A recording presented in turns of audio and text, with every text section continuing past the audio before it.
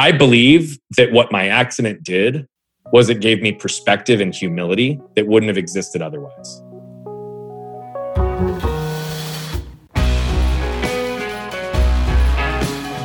All right, today on the Gravity Podcast, we are here with Brian Bogert. Brian is a human behavior and performance coach who teaches clients to leverage self-awareness and intentionality to become the most authentic version of themselves, who they already are. Brian helps executives, entrepreneurs, athletes, and growth-minded individuals learn this transformative approach that cultivates perspective, motivation, and direction to help them align their lives with their true purpose and defy their own expectations. He teaches not just to accept change, but to embrace pain in order to avoid suffering. Brian learned the wisdom of resiliency through his own early experiences with pain. When he was just 7 years old, his left arm was detached in a vehicle accident. Instead of succumbing to suffering because of the injury, Brian fully recovered and flourished with a reattached arm. He learned early how to move beyond what happened to him by creating an intentional mindset. Brian is a proud Phoenix native and even a prouder father of 2 children with his beautiful wife. Being a dad is the most significant part of his life, which helps Brian understand and effectively coach clients to find their best work-life integration. All right, we are here today with Brian Bogert, who I am really excited to have on the show today. Brian, welcome. Hey, man, I'm so happy to be here. Thanks for the opportunity to be with you and your audience, brother. Yeah, you've got a really important story, an inspiring story, and I've had a chance to see a lot of the content that you're putting out and what you're up to, and there's so much happening. It's really exciting. But I know that the audience is really going to get a lot out of hearing kind of all of the journey as we do here on the Gravity Podcast, kind of going back to the very early days, the beginning of your life. Tell me a little bit about kind of your childhood and your kind of family dynamics and kind of that early first part of your life. Dude, I love that. It's funny. I often talk about a very specific story. And so this is a cool opportunity to dig into different directions. And I got chills when you said that. Tell me about your early childhood.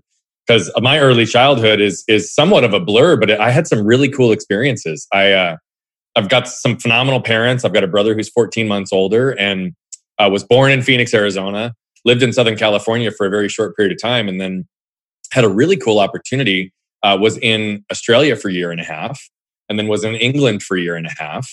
And both my brother and I adopted those accents because we were so young. We were pre-age 6. And so it's funny to look back on old home videos and see either one of us have an Australian or a British accent and how that kind of transitioned back. We came back to the States right around the time I was 6. And we ended up getting a house that we were going to all renovate. And we ended up living with my grandma for a little while, which also served some really interesting experiences and memories. And then one of the big stories that again, most people have kind of identified with all this stuff is as we were renovating this house, my mom, my brother, and I went to the closest Walmart to get a 1-inch paintbrush. And as we walked out of the store, we got to the car. I rushed to the car because I've always had an excitement bigger for life. I wanted to get home and put that 1-inch paintbrush to use. And my mom and my brother were a few feet behind me. And so I want everybody to just pause for a second and imagine like walking out of a store after a successful shopping trip and turning their head to see a truck barreling 40 miles an hour right at them. And so we got to the car, and as we were there, a truck had pulled up in front of the Walmart, and the driver and the middle passenger got out. Passenger all the way to the right felt the truck moving backwards. So he did what any one of us would do, and he moves over to put his foot on the brake. Instead, he hit the gas. Combination of shock and force threw him up onto the dashboard, and before we knew it, he was traveling 40 miles an hour across the parking lot right at us. He went up and over the median, went up and over the tree in the median, and we think I was holding on to the handle of the car while I was waiting for my mom to catch up and unlock the doors. So it threw me to the ground, ran over me diagonally, tore my spleen, left a tire track scar on my stomach, and continued on to completely sever my left arm from my body. So there we were. It was August 10th, 115-degree day in Phoenix. We're laying on the asphalt, which adds another 10 to 15 degrees. And fortunately, my guardian angel walked out of that store and watched the whole thing happen. She saw the life and limb scenario that was right in front of her, and she came over and immediately put her hands on the wound to stop the bleeding and instructed some innocent bystanders to run inside, grab a cooler, fill it with ice so that my arm could be on ice within minutes. Otherwise, there'd be no chance I'd have an arm today. And so that was kind of the very first part of that journey. And I was fortunate. There was 3 surgeons in the Valley at the time that were even capable of such a surgery. One of them was out of town. One of them had worked a 12-hour day. And the last had just worked a 12-hour day and said, you know what, this is a kid. I got to give him a fighting chance. Mm-hmm. So he goes into this process with crazy levels of awareness and intentionality, knowing that this wasn't going to be a 1, 2, or 3 surgery recovery. It'd be 5, 10, 15, 20 surgery recovery. So he went in and started flagging and tagging all of the nerves and veins and muscles that he was going to have to use in later surgeries for reconstruction.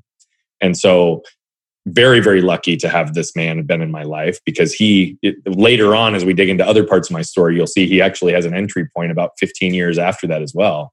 But ultimately, I'm here happy, healthy, and productive with a reattached arm 100% because of him. And I know a lot of people weren't expecting it probably to go there today. I do have a very, very unique story, but what I've learned in all that time of doing this is what's important is we pause, become aware of the lessons we can extract from those stories, and then become intentional with how do we apply them in our lives. Yeah, that's great. I mean, I don't think on this show we've had somebody who kind of in the opening intro, early first question, kind of tells a story like that. It's a story that I know you have told countless numbers of times, and it kind of rolls off your tongue. And to those that maybe know you or have heard it before, there's something that kind of feels like a little normalized about it, but it's not at all. I mean, it's incredibly intense, and it's really profound and significant. And like you said, well, pause, learn the lessons, and then go forward. Okay, but that couldn't be that simple to start with. So it wasn't. So let's back up a little bit. First of all, I'm just kind of curious, kind of the traveling around the world and going. I want to understand your parents a little better. I want to understand your family a little better. I want to understand, what were you guys doing and why, and kind of I want to know these people a little bit, because obviously, they're going to play a big role in what happens the rest of your life. Yeah, huge. So start with my dad. My dad grew up in Kansas City, Missouri. And he was extremely poor, dirt poor. He was the oldest of 5 brothers, grew up in a house that, there was alcoholism and abuse and a whole bunch of things. And so he kind of took the brunt and protected his brothers and his mom and all of those things. So he just was always a fighter out of the gate. Got into a lot of trouble. The only reason I say this is because, it was during the 60s, early 60s. He was a kid. He was born in the 50s. And all of a sudden, it's like they're in the middle of all of the racial divide, and they're in a really, really devastated neighborhood. They're one of only 3 white families in the entire neighborhood. And so not only did they have abuse in the house, but they were getting the crap beat out of them every single day when they went to school because they were different, right? And it was in this crazy, tense time. And so ultimately, he just knew how to put himself into scenarios with different people and immediately blend in, build relationships, build adversity. And he was given an opportunity when he was younger to ultimately get out of that life. And he went into the military. And so he joined the Air Force when he was 18 years old and ended up becoming an Air Force airplane mechanic, which ultimately put him into a position where he was able to go into the private sector, which is what led us across the world. So he was very high up with a company that's called Allied Signal, or was called Allied Signal. It was originally Garrett. Allied Signal acquired it, and now it's Honeywell. But he had reps all over the world. And so he had an opportunity to put himself in the scenario with all of his reps in Australia and England. And he traveled to, countless countries. So although we lived in those spots, he still would go to that region and then travel around. My mom, completely different story. She's a fascinating individual by herself. Again, one of 5. She's the middle child, not the oldest. And we always kind of joke. It's like she grew up and she was like the Brady Bunch. And so she's a little bit younger than my dad. She primarily grew up in late 60s, early 70s. And it literally was like the Brady Bunch family. Successful dad, successful mom, just like this great family unit in the way that it was set up. And she grew up in Southern California. And so 2 polar opposite backgrounds. And they ultimately ended up finding each other in the late 70s in Phoenix, Arizona. They both had moved here for a variety of different reasons. And this is kind of interesting because my dad met her through one of his good friends who she was dating at the time. and ultimately decided he's like, I want to be with her. And he, didn't do anything to disrupt it, but he had his eyes set on the prize and fell in love with her immediately. And the second that he had a window to date her after they'd broken up, he went in and did it. 3 months after they were dating, they were married. And it was only, a year or so after that they started having kids. So super, super cool story, right? Sure. And what was the kind of experience like before your accident to kind of, how would you describe your family? Were you guys close? Was it extremely close? Joyful? Was it fun? Was it tough? How was your dad? I mean, I don't know, coming out of that childhood in the military, what were they? How would you describe the environment? Phenomenal. I have a phenomenal family unit. I'm very close with all of them still. I think as with every family, there's dynamics that sometimes are difficult or challenging or what have you. My dad, for sure, I think the man he is today is not necessarily the man he was when I was a little kid, right? And I think that it's one of those things where the more layers he shed, all the crusty exterior that he had to build up early in his life, right now we see the soft, squishy old man that he is. And it's cool to see him with my kids. But as a kid, I knew no different. And my dad was always loving. He, despite what he came from, he never raised a hand to any of us, right? Like we were never in that type of scenario where we felt unsafe. In fact, it was quite the alternative. My dad was always the protector, right? And that's the role he played with his brothers and his mom. So my mom she's got endless energy. People always talk about her as like the Energizer Bunny. And her joy in life is bringing joy to other people. And so you put those two forces together, they're both extremely mentally strong. They're both unbelievably diverse people in the experience they have, the people that they've run across. And I think the way they complement each other was awesome. And my brother was my best friend. When we were traveling around the world together, when you're moving every, 6, 12, 18 months, and you've got a brother that's 14 months apart from you, you're just best friends, right? Because you have an instant playmate. Right.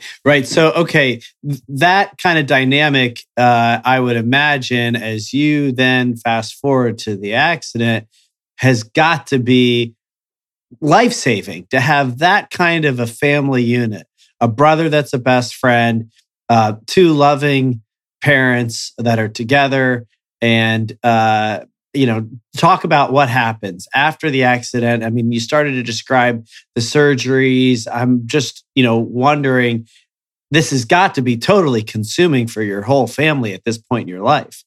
They were committed to doing what was necessary, and they both had to carry a burden that they probably never signed up for in terms of the family dynamic and the roles they needed to play because of what my situation put on the entire family. I would not have survived if it wasn't for that family unit.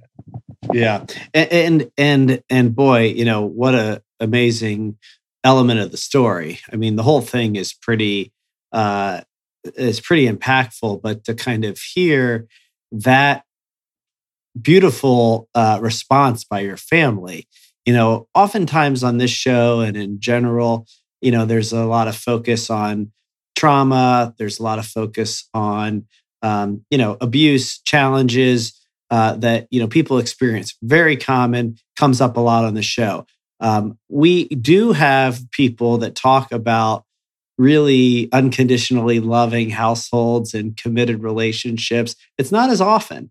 It's unfortunately not as often as the abuse and the trauma. Now, here you have trauma. I mean, there's all around trauma, but what an amazing story to just kind of highlight for a second, that you've got so much love and so much commitment to one another. I mean, I'm just thinking about your brother. You said your brother was 8 at the time. Is that right? Yes. So, I mean, tell me a little bit more. He goes into therapy. Your parents, they bring him into therapy. I mean, he goes in there and accepts it and kind of decides that, he needs to be a certain way. I mean, at 8 years old, it's pretty young. It's pretty impressive. Tell me a little bit more about just how that went. Yeah, I think what's funny is I haven't really talked to him a whole lot about this later in life. I know the stories, and again, I think so much attention was on me, and my parents had to put so much focus on me for me to just survive and for me to start to recover. He was to his misfortune, he had to be shuffled off to grandparents' houses and friends' houses and things for people to watch him and take care of him. So his life was immediately uprooted as a result of this. Like I say, it impacted every one of us in its own ways, even though I was the one that experienced the injury. So I'm actually very grateful that you're asking these questions, because they are a significant part of the story. I think he did. We had just come back to the States. His playmate was gone. He needed to go start to heal and have some conversation. He'd be bent over in pain because of stomach aches and anxiety before he'd go to school on certain days, because he was worried about the transition back and worried about me and carrying that emotional burden. And it was a few years for him to really work through that and release it. And, if I'm being honest, I think there's probably elements of that has affected him his entire life, right? Mm-hmm. As is the case with things that have affected me. It certainly affected our relationship as well for a little while, which was kind of interesting. Mm-hmm. And I think I think it was a protection mechanism more than anything, but it's like his playmate was gone. And so, it went from How did it impact your relationship? You tell me a little bit about that. So because I think his playmate was gone, I think what happened is he pulled himself away for a little while. I don't think he intentionally did it. He's an 8-year-old. But the reality of it is that crazy undivided connection that we had for the first 7-8 years of our lives was immediately fractured a little bit. And so it separated us for a little while. I think we argued a lot more. I think there was a subtle competitiveness because of the attention factor that was kind of factored in. And so what's really amazing about my brother, how it affected our relationship, is I think we were not as inherently close, but we were always loyal. And so that's something that has never changed with my brother and I. And he's one of my best friends today. We ultimately found our way back to each other, but there was probably a 10-year period after the accident where I think we were trying to establish ourselves as individuals. There was a competitiveness with how close we were in school. Once I started playing sports again, we were highly competitive from that. So it was like, we were at each other's throats versus best friends, but every single time either one of us needed each other, we were always there. I vividly remember there was a time I was 10 years old and I was being bullied because I was different in school. And my brother always knew. He's like, my brother's got this. He just knew until I was in a position where I needed help. He didn't step in, but he was always there watching, making sure. Right. And so I was being bullied on the bus on the way home. I get off the bus and this kid's literally trying to fight me. And my brother looks at me and he's like, do you want some help? And I was like, yeah, sure. Why not? Like, here we are. And he just stood right by my side. And he's like, look, you guys need to leave. You need to back off. He was bigger than me. He was stronger than me. He knew that I was okay. But at the same time, he was like, look, even though we're fighting, even though we're here, we're blood, we're brothers, I've always got your back. And so that loyalty and love has never wavered between the two of us, even though there was a while we weren't close in terms of what we did together.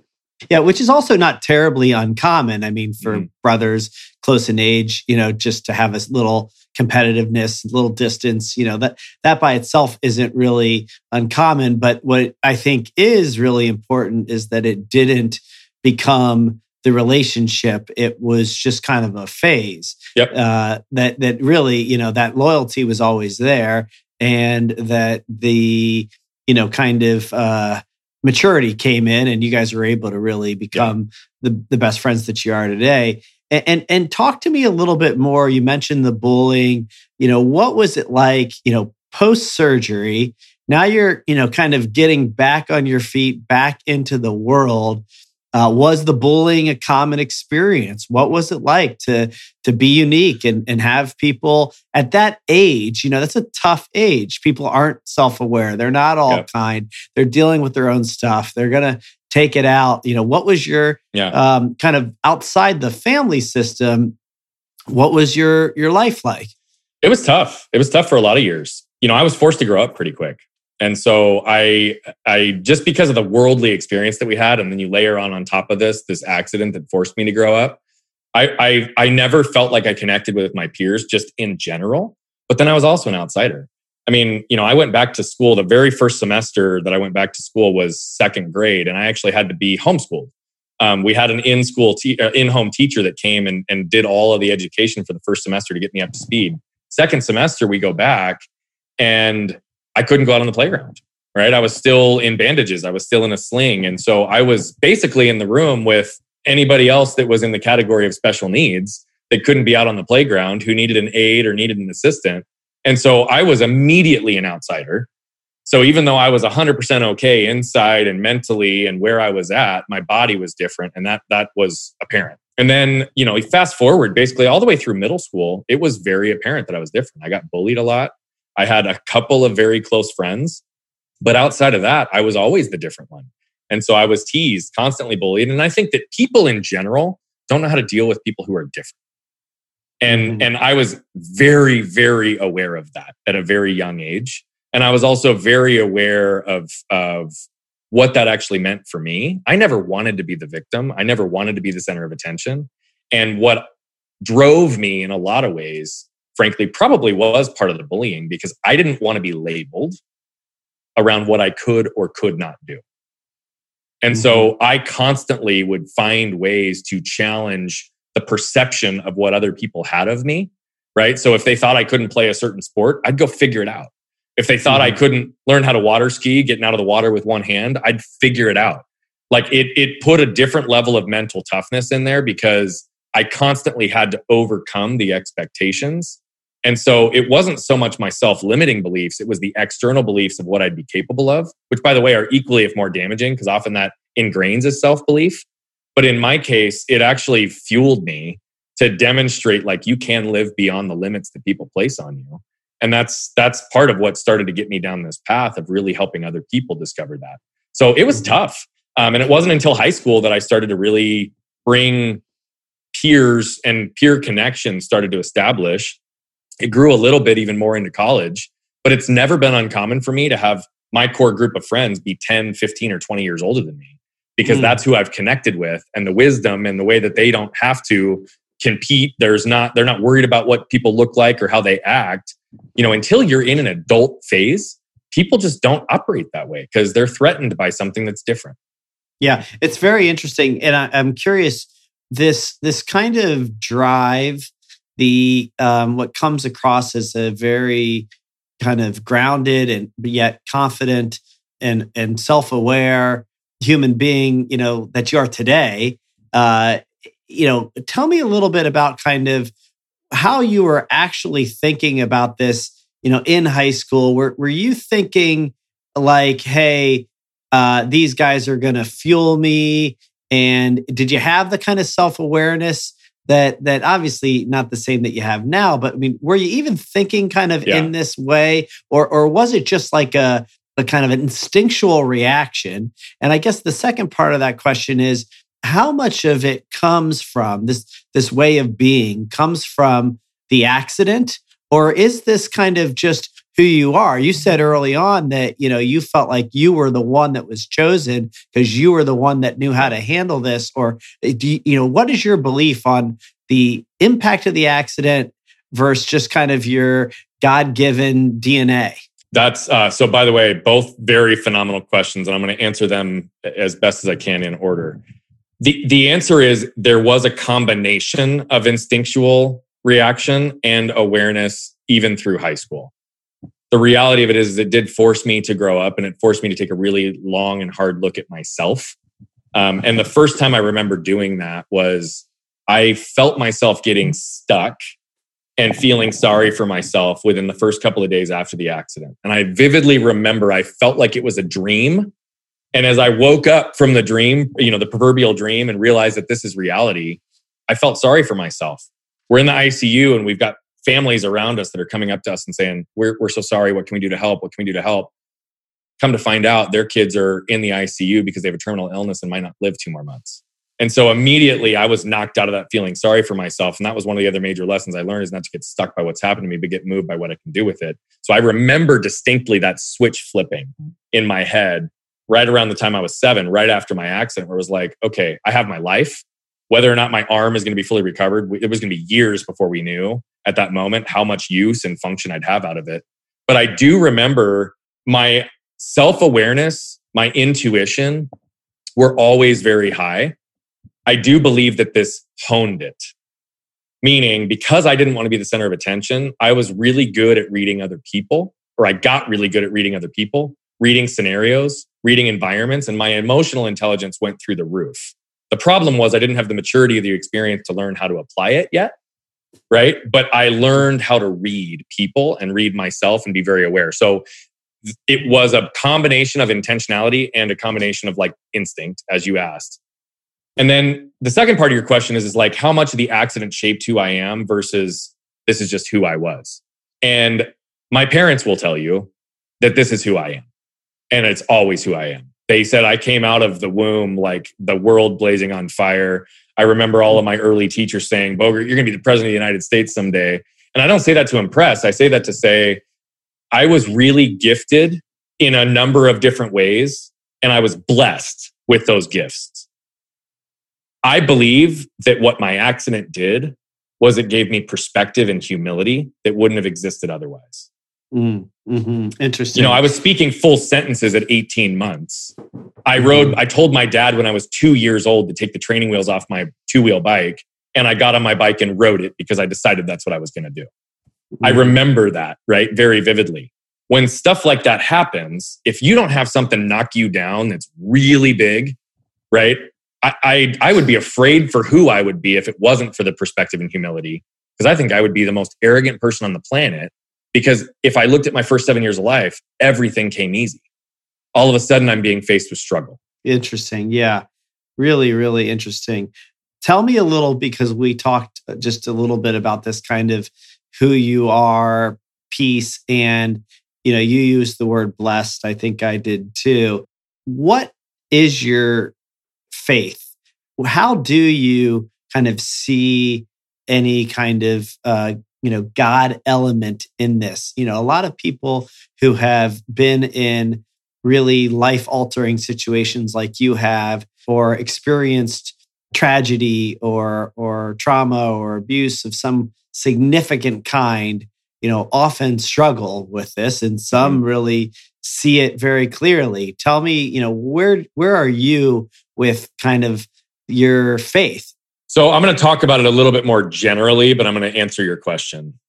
I 100% believe in a higher universal power and a higher universal connection and a higher universal energy. 100%. I think that there are a whole lot of different ways that people compartmentalize that in belief systems, in religion, in spirituality, and what have you.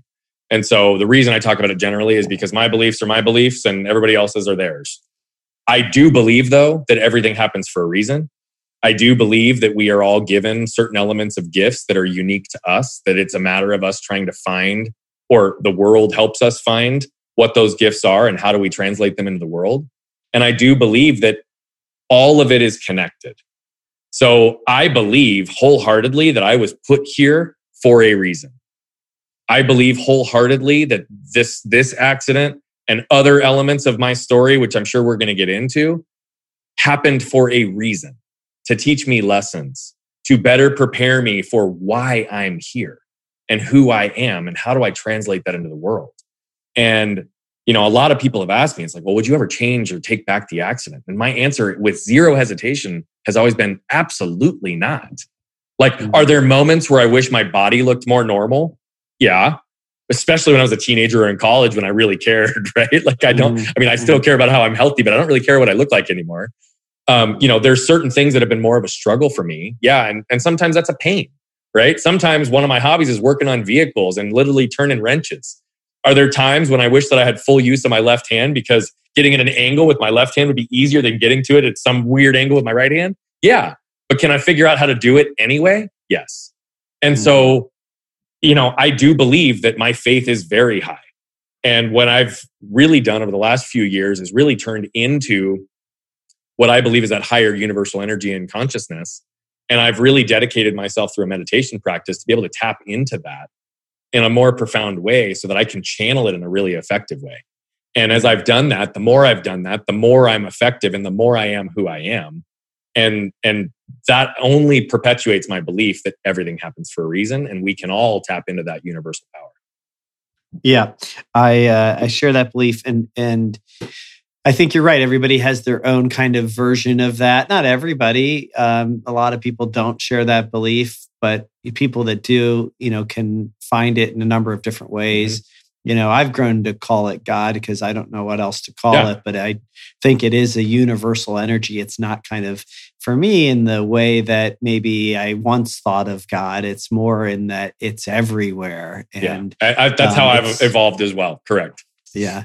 And so let's pick back up your journey in college and kind of as you start to move through college and beyond into your adult life.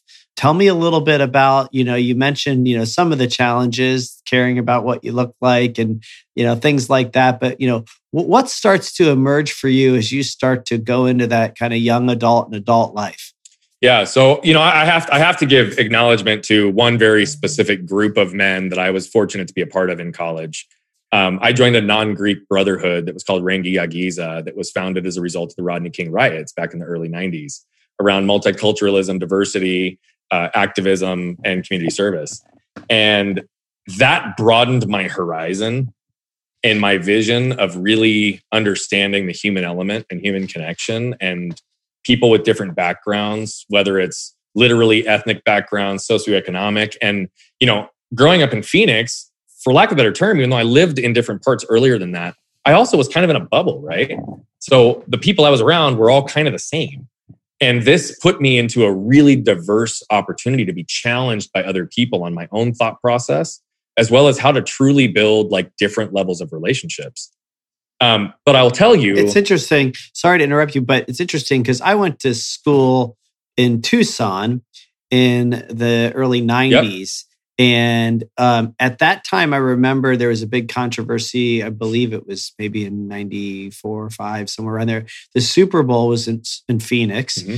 And at the time, the state of Arizona didn't honor the Martin Luther King Day holiday. And there was a potential boycott. Yep. And so I'm wondering, growing up in Phoenix, as you said, not a very diverse place at the time, at least. What led you to want to join that group? Was it the riots? What was it that really had you seeking that out? I think I've just always had a intellectual curiosity and a curiosity for people that are different, right? And this is something that I think probably was a condition of being different in a different, obviously in a different way. I didn't look different other than physically. It wasn't the color of my skin. It wasn't socioeconomic background, but I was always an outsider. And so I think I was drawn to this group of individuals that were maybe in their own backgrounds or on that campus or in different areas of their life were outsiders in some capacity. And there was a common bond that brought us together. And that common bond actually catapulted into action, which allowed us to do some really cool things. I mean, this group founded the Women's Center, founded the Multicultural Center, founded, right? Like all of these different things that were really about diversity and inclusion and bringing people together. Right. And raising our level of understanding, awareness, and education for people of different backgrounds. And so I think literally it was probably just that I've always been interested in different people and I was drawn to it, but I didn't quite know what I was getting into or how much it would push me to grow, which was phenomenal. But I'll tell you, we talked about this whole period of time where my emotional intelligence and reading became very, very strong. What I was not good at that time was actually building on human connection because I was too closed off. I created a narrative for the world that I was good. I could handle anything. I could conquer whatever, right? I told you, I always wanted to break beyond boundaries. Well, I was like carrying a chip on my shoulder without the awareness of doing so, that I constantly was in that mode trying to prove that I was good and I didn't need any help. Well, I'm out in Southern California. I'm a junior in college and I'm going snowboarding and I go down and immediately I felt my arm break. And fortunately, there was snow patrol right there. I waved him down. He came over and he said, "What's going on?" I said, "I just broke my arm." I said, "But I've got a pretty complex story. I need to tell you what's going on." And he said, "There's no way you're sitting there as calmly as you are and you have got a broken arm." I said, "Trust me. I've been through a lot more pain than this, but trust me." He goes, "All right, well, why don't we take off your jacket?" And we take it off and my sleeve is bloody.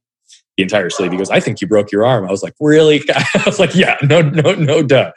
So anyway, we get there and I re-broke it. It was a compound fracture. Normal procedure in that would be to immediately go to surgery, repair the bone, clean up the potential infection. That's not what they did with me because they were afraid to. So I went 10 months with my arm hanging by my side, went through 7 surgeons who were afraid to touch me. And I re-experienced as a 20-year-old what I experienced at 7. Jeez.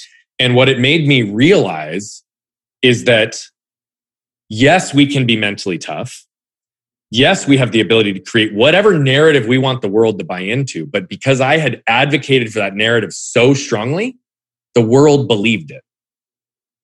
So nobody was there for me. And I didn't have the vulnerability or the courage at that time to ask for help. Looking back, had I been able to ask for it, I think that despite whatever narrative I'd created, people would have been there for me. But instead, I was isolated and I was alone because I didn't have the ability to do that. And so it literally pivoted my study of people to shifting to focusing on human connection, which really built in vulnerability and authenticity. And what I mean by authenticity is legitimately shedding the layers of what the world has told us we should be, who we need to be, the crusty exterior, the narratives, and getting back to the root of who I was at the core and trying to find ways incrementally over that next period of my life to bring that into fruition, bring that into reality. And so that's how it was for me entering into my adult life, because this happened my junior year, which trickled into my senior year because it was 10 months. And so it changed the way that I was interacting with people. It changed the way I was finishing up school. I started to shift more to the professional side. But then I really started to appreciate relationships and connection way more than I ever had. And so that's really what that next period of my life happened. Now, I will tell you, my senior year, actually, I met her my junior year. We started dating my senior year, my wife, which is a beautiful thing. And so she saw through all that craziness. But it's funny because she'll tell you that the first time she met me, I was standing in a corner at our brotherhood house at a party. And she said, there was like this cloud of mystery around you because you were just so closed off. You were guarded, right? And what's funny is she didn't know, and this was before my snowboarding accident. She literally was like, there was something about the mystery that attracted me to you.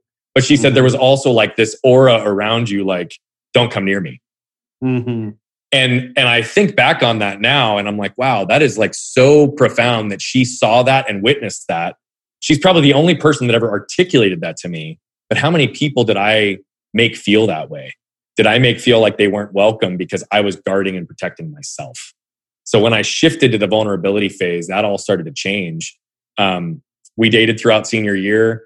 I came back to Phoenix to start to work, and she actually ended up moving here and finishing up school at ASU. And that whole next period was where I jumped into my career. So I landed into risk management, employee benefits consulting through a really interesting relationship and connection, and started, and knock on wood, had some very early success, which gave me a lot of perspective. Had opportunities to go run some offices early in my career, and ultimately said this isn't the right fit for a variety of reasons. But I lobbied that into the opportunity to sit at the table with all of the regional presidents of a $1 billion publicly traded company once a quarter to learn and observe. That's ultimately what led to the demise with me at the company, because I saw what they were really focused on and it didn't align with where I wanted to be. So I made a decision to look elsewhere. But in the time I was there, it was cool. I got to mentor and develop and build a training program for new producers and, really start to perpetuate some of the training and development side of who I am, helping bring out that other side of other people.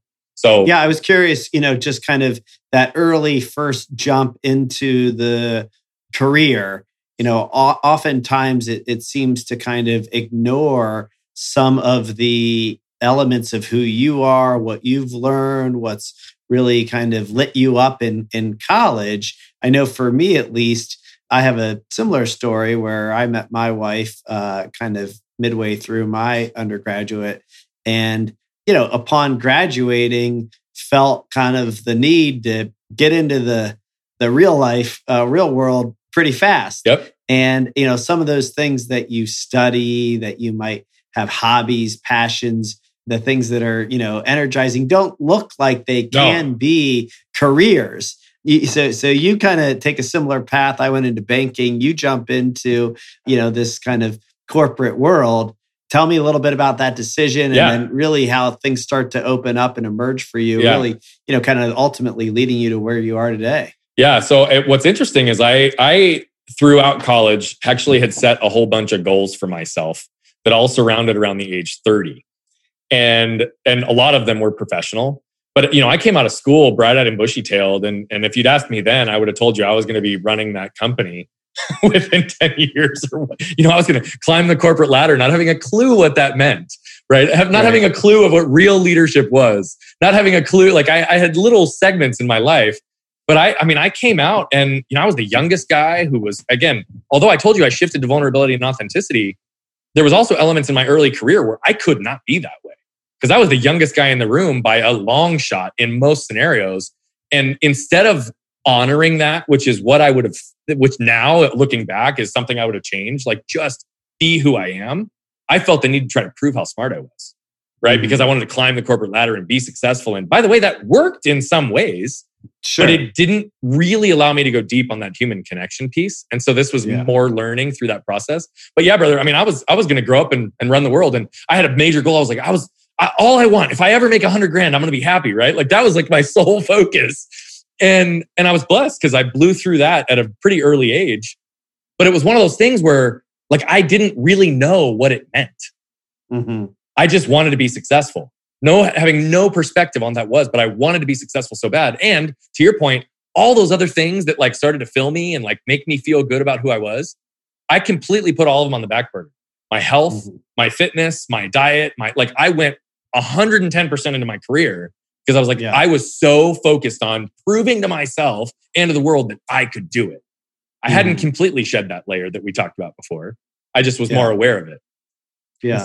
And so tell me, so how does then, ultimately, getting into coaching and working with peak performers and public speaking and, all that you're up to now, kind of bridge that gap for me. How do you start to honor those pieces that feel like you and also leave behind the things that don't feel in alignment?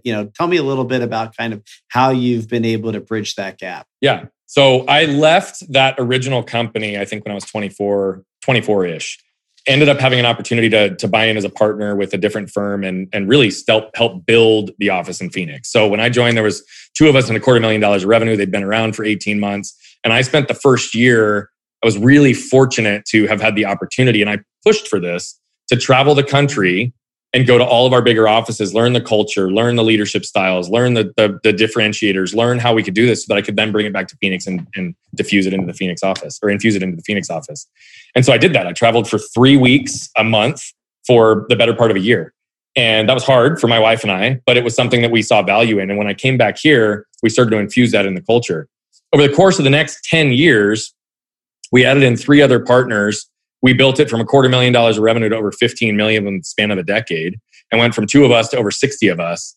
And so the reality of it is that forces you to learn a whole lot. It forces you to understand leadership. It forces you to understand empathy and support and connection with people and leading and really starting to dive into those things.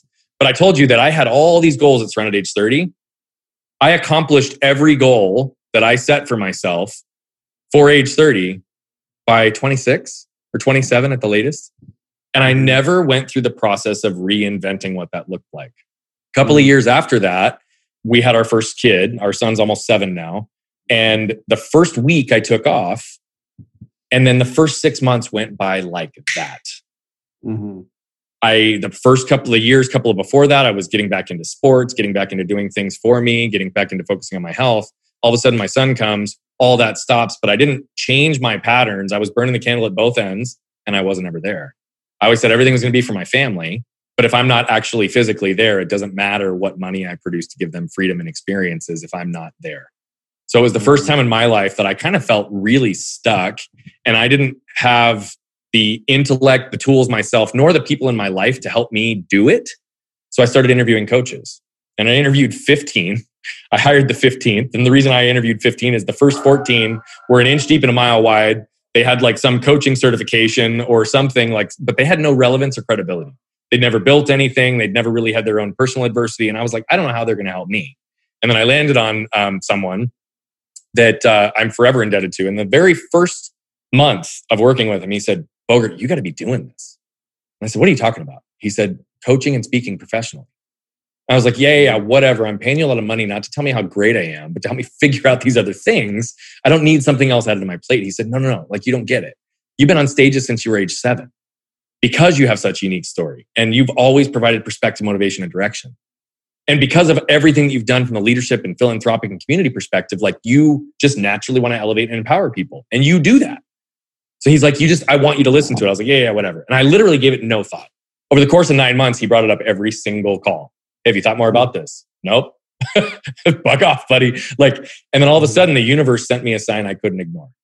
And over the course of a month, it's every time I've shared this, I just don't even believe it myself because it was just so surreal. But every single day for 30 days, somebody or some organization reached out to me, text, phone call, LinkedIn message, email, something, just to say thank you. Thank you for the impact. Thank you for the perspective. Thank you for the motivation. Thank you for that tip. Thank you for helping us think differently. Thank you because of the impact you've had on us. And the first week I was like, wow, this was weird. That was a really cool week. That was awesome. Second week, I literally thought to myself, this is crazy. What am I supposed to be hearing right now? The third week, I was like, okay, it's so loud, I can't ignore it. And then the last week, I just kind of sat with it and marinated. And literally, it was a month later, I launched my human behavior performance and speaking business. So that was just over 5 years ago. And speak to that just for a second. I think a lot of people have an interest in this space and yet don't necessarily maybe have the courage to elevate it, fight it off. Also, maybe don't see kind of the career in it or the ability to make money in it or to, I don't know, maybe feel fulfilled by it. And those are maybe just fears, but I'm curious, did you just make that jump from your business into that full time? Was it a transition period? It was literally almost a 5-year transition. Okay. And when I jumped into it, I didn't have the intent to do it with 100% focus. It started with the intent to just be a side fulfilling business, right? Because I was doing a lot of these things anyway, and I could put a little more structure and formality to it. And I was very humbled out of the gate because I opened the doors and announced to the world I'm doing it. And things just started happening, right? Speaking events started happening, coaching events started happening, and it was all organic and coming to me, which was, again, a sign that I needed to pay attention to. And so, no, I did it, but I refined my craft. The first 9 months of doing it, I actually used my prior coach's philosophies. It was a great place to launch and start and learn and test without having to go into it. Do I like it? Do I not like it? And what I discovered is I loved it. And although I got all these great things from his coaching philosophies when I was being coached, on the other side of the table, I felt like there was some gaps. And so I created my own philosophies over the course of the next few months. Sure. And then that evolved from there into a formal playbook, which evolved into coaching courses, which evolved into philosophies, which just started to build on each other the more and more I did it. And then it became more who I was versus just coaching for the sake of coaching. It started to really bring into effect the intrinsic journey that I can take people on to raise their level of awareness and intentionality in everything and live a life with no limits and alignment. So I had to go through that evolution, which took the better part of 2.5 years on the side while I'm growing this other business still. And what led to the transition was the more time I spent doing it, the more I wanted to do it. And what I really enjoy is building, not operating. So building our other business to where it was in partnership with my partners was a phenomenal opportunity. But I didn't really feel the need to get us bigger because it was something I did. It wasn't who I was. Coaching and speaking is who I am. And it just so happens that I found a way to monetize it.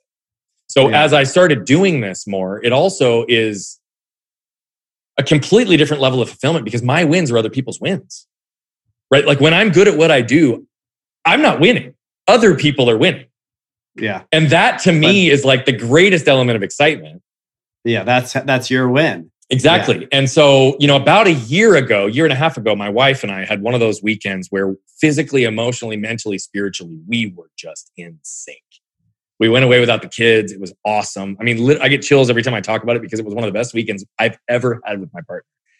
And we're driving back to pick up our kids. And she looks over at me and she goes, "How would you feel if you didn't have to go to the office?"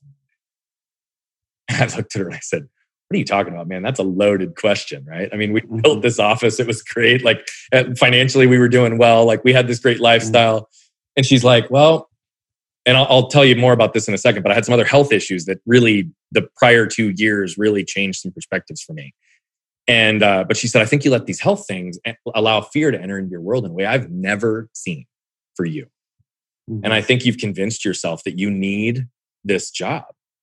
this partnership that you need the money, you need the title, you need the prestige, you need the exposure. Like, she's like, and I'm here to tell you, we don't.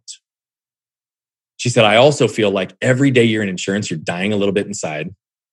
And I don't feel like you're having the impact on the world that you want, nor do I think you're even close to scratching the surface of your potential. So she said, we took a bet on you once. It paid off.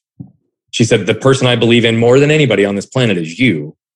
If we want to take a bet on you twice, let's double down and I'm all in. And so she gave me the permission to lean in and really evaluate this. And I literally, over the course of the last year, did a very thoughtful transition. I executed my buy-sell in my other business May 31st this year because I knew where I was headed and I know the impact I want to have. That's one of the things that Meltzer and I connected on is I want to impact 1 billion people in the next 25 to 30 years. And that's something that's going to commit every part of me for the rest of my life to hit something that audacious and that big. But man, I feel more like myself, more free, more fulfilled than I have in my entire life. And so for those people that spawn that question, that are like doubting, how do I get into this? How do I do it? Everything starts with action and nothing happens overnight. And you can absolutely dip your toe in the water, test it, see if it's for you, and then work through a thoughtful transition plan. Mine was 5 years. And it didn't start with thinking I was going to do this with 100% of my effort and time. It evolved there. Yeah. I've got a few questions left before we start to come up on our time here. And it's just something I want to highlight, hearing you tell that story about you and your wife.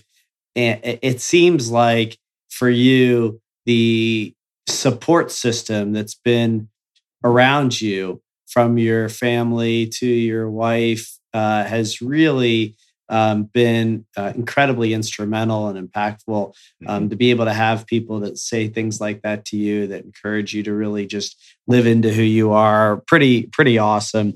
Tell me a little bit about, you're involved in so much now. I want to know a little bit about Simply Saying, Bogert's bullets, all the kind of ways that you're out there in the world and what you're up to. Yeah. But I also want to make sure that we hear a little bit about kind of the health issues. And I haven't forgot about the doctor that, you said reemerges and plays a role in your life. So maybe you could just unpack all of that for us. Yeah, so that's a lot. I'll hit the doctor one right out of the gate because that one's a quick, easy one. When I re-broke my arm, I told you I went through 7 surgeons. And I landed with an orthopedic that agreed to take on the procedure as long as he partnered with a plastic surgeon. And they would do all of the scans and x-rays to see where the nerves and the veins, because the anatomy of my arm was different. Well, the plastic surgeon he paired me with actually trained under my original doctor. And he said immediately when I told him who built my arm originally, he goes, why am I doing this surgery? And he picked up the phone and called Dr. Gottlieb. And Dr. Gottlieb has a son about my age, and he spent a lot of years and a lot of time with me. So he had kind of had a fathered-son figure kind of a relationship. And he literally came in, he's like, he did the surgery pro bono when I was 20. He came in, he did all the soft tissue work. And when he came in, he did the whole father-son type of thing. He's like, what are you doing, you idiot? Like, let's get you repaired so you get back into the world. But like, come on, man. So that was like a really cool thing. And then we've stayed like loosely in touch over the last, period of our life, which was good. Yeah, you asked about a lot of different pieces. Yeah. Simply Saying was a really cool thing, and it was a combination of a couple of deals. I founded a group for Phoenix Children's Hospital called Patient Family Alumni Leadership. So it was prior patients or direct family member of prior patients that really wanted to help perpetuate family-centered care, as well as have impact in unique programs that could really enhance that experience at the hospital for families. Non-medical, right? And so we created an annual grant cycle where we would raise funds and we would gift it to a certain program. This was a long time ago. It was 2012 when we did this. I was also going through a program called Valley Leadership, which is a group of 40 leaders in the Valley that get selected every year to go through a very intrinsic or a very extensive process with each other to learn about all of the intricacies of the different industries, government, healthcare, all of the above in a major city like Phoenix, and then really build relationships and things. Well, we had projects that we did. Well, the project the group decided was to partner with an unfunded grant application that came through the Palace system, which was the Simply Saying app. And it's a mobile application that essentially teaches kids the simplistic elements of terms in a hospital setting. And it would do it in a way that would teach them what it is. It was age appropriate. It would prepare them for what the procedure was. So like for an MRI, for example, it had a picture of the MRI. It had recordings of all the sounds of the MRI so that kids could mentally prepare going into it so they could understand the experience before they were embedded in it. And it was an amazing opportunity and a partnership. We brought together a lot of people, raised a bunch of money, and launched the first Simply Saying app, which has today been downloaded, I don't even know the number anymore. I think it's like 80,000 times in something like 120 countries or something. And so, and it's been now produced in multiple different languages. And what it started was actually a multiple six-figure gift from a major communications company here in the Valley to create segments for very specific disease states. This one was more general. And so they created a full-blown like series of things for the Simply Saying app for kids in hospitals. And it's a tool for, hospitals, physicians, child life specialists, and everybody, teachers, parents, to help their kids understand. There's a drawing board on it so they can literally show them, like where the procedure is going to be, where the incision will be. The doctor can prep them for it. And that's actually a very proud thing that I've been a part of. And nobody's ever asked me about that. So I thank you for that.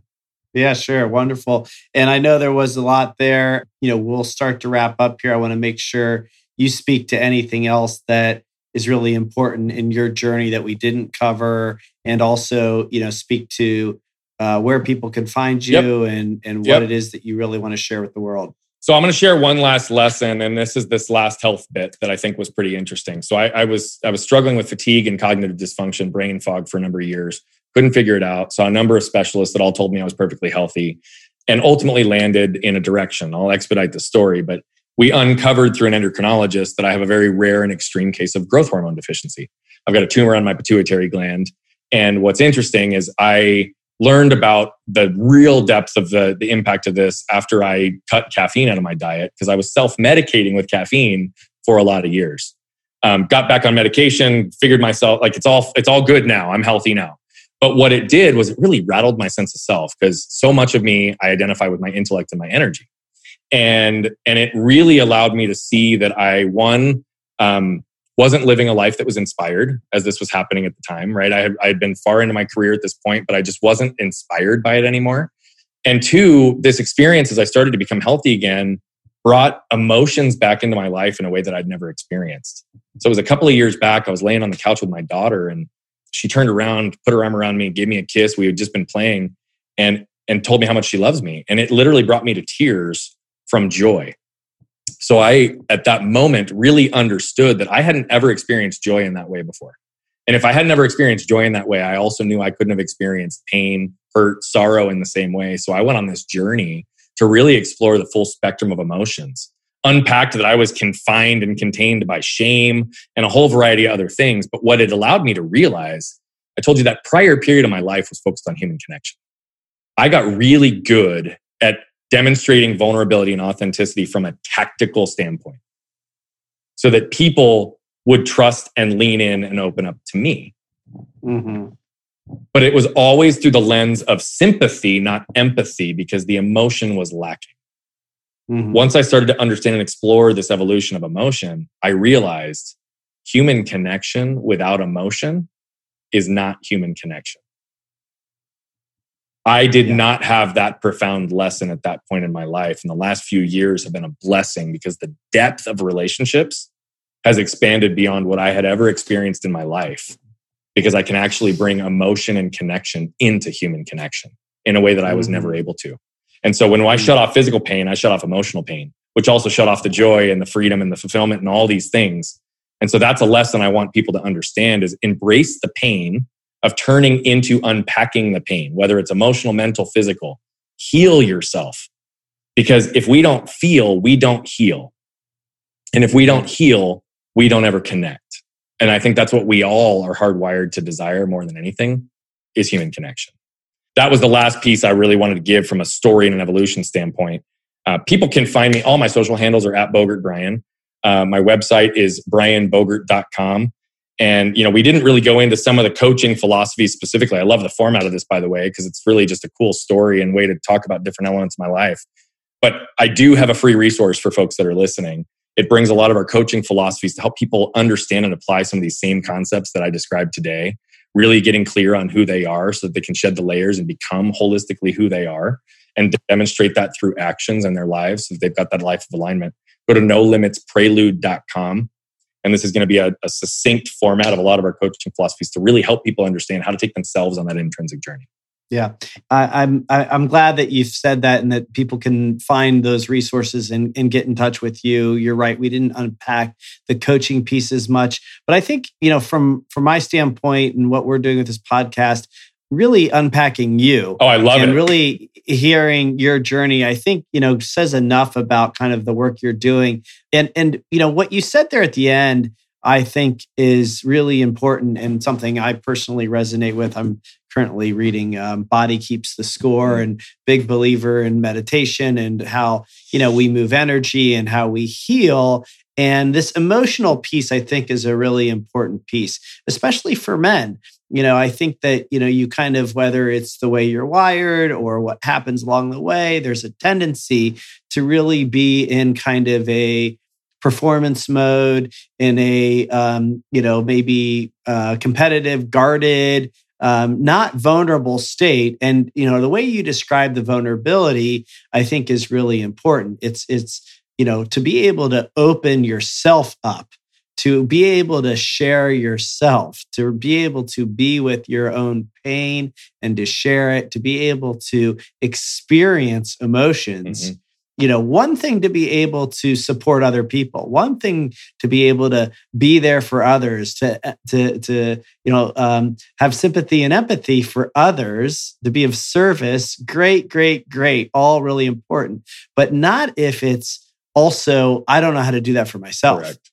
Right? At some point, you run out of gas doing that. It's not workable. That's right. Where, Body Keeps the Score. So I really appreciate you sharing that. I think it's really important. I imagine it, as you said, it's a big part of what you're coaching on. Oh, yeah. And maybe if you just want to wrap up by speaking to that, that would be great. Yeah. And, I'll keep this part really, really simplistic. I think the core of what I do is really to just help people become more aware and more intentional in everything they do so they can become who they already are, right? What we know is that what we are unaware of, we can't control, right? And what we know is that there's 11 million bits of information that our minds process every second, but we're only consciously aware of about 40. So until we start to move the unconscious to conscious, we can't take back control of our lives, but we all have the ability to do it. And that's what I try to help people do so that they can really bring joy, freedom, and fulfillment back into everything they do. Awesome. Brian, this is great. Thank you for sharing your story, for doing what you're doing, for being who you are in the world, and for supporting so many other people in doing that. It's been a pleasure to have you today. Thank you very, very much. Well, Brett, thank you. I think this format, this show, I think people learn a lot from stories. So the way that you're structuring this to allow people to tell their full stories and all the little intricacies of it is helping people, I think, recognize that we have a lot more in common than we realize. And we all face the types of similar themes and trends. And so this format, what you're doing, is going to help a lot of lives, is helping a lot of lives. And I'm grateful to be a part of it. Thanks, Brian. Take care. Thank you for listening to the Gravity Podcast. Please subscribe to the show at Apple Podcasts, Spotify, or wherever you listen to podcasts. To learn more about the entire Gravity Project, please go to gravityproject.com. Please check out the podcast on Instagram at The Gravity Podcast. Music heard of the show is provided courtesy of Kyle Lamoro and Oliver Oak.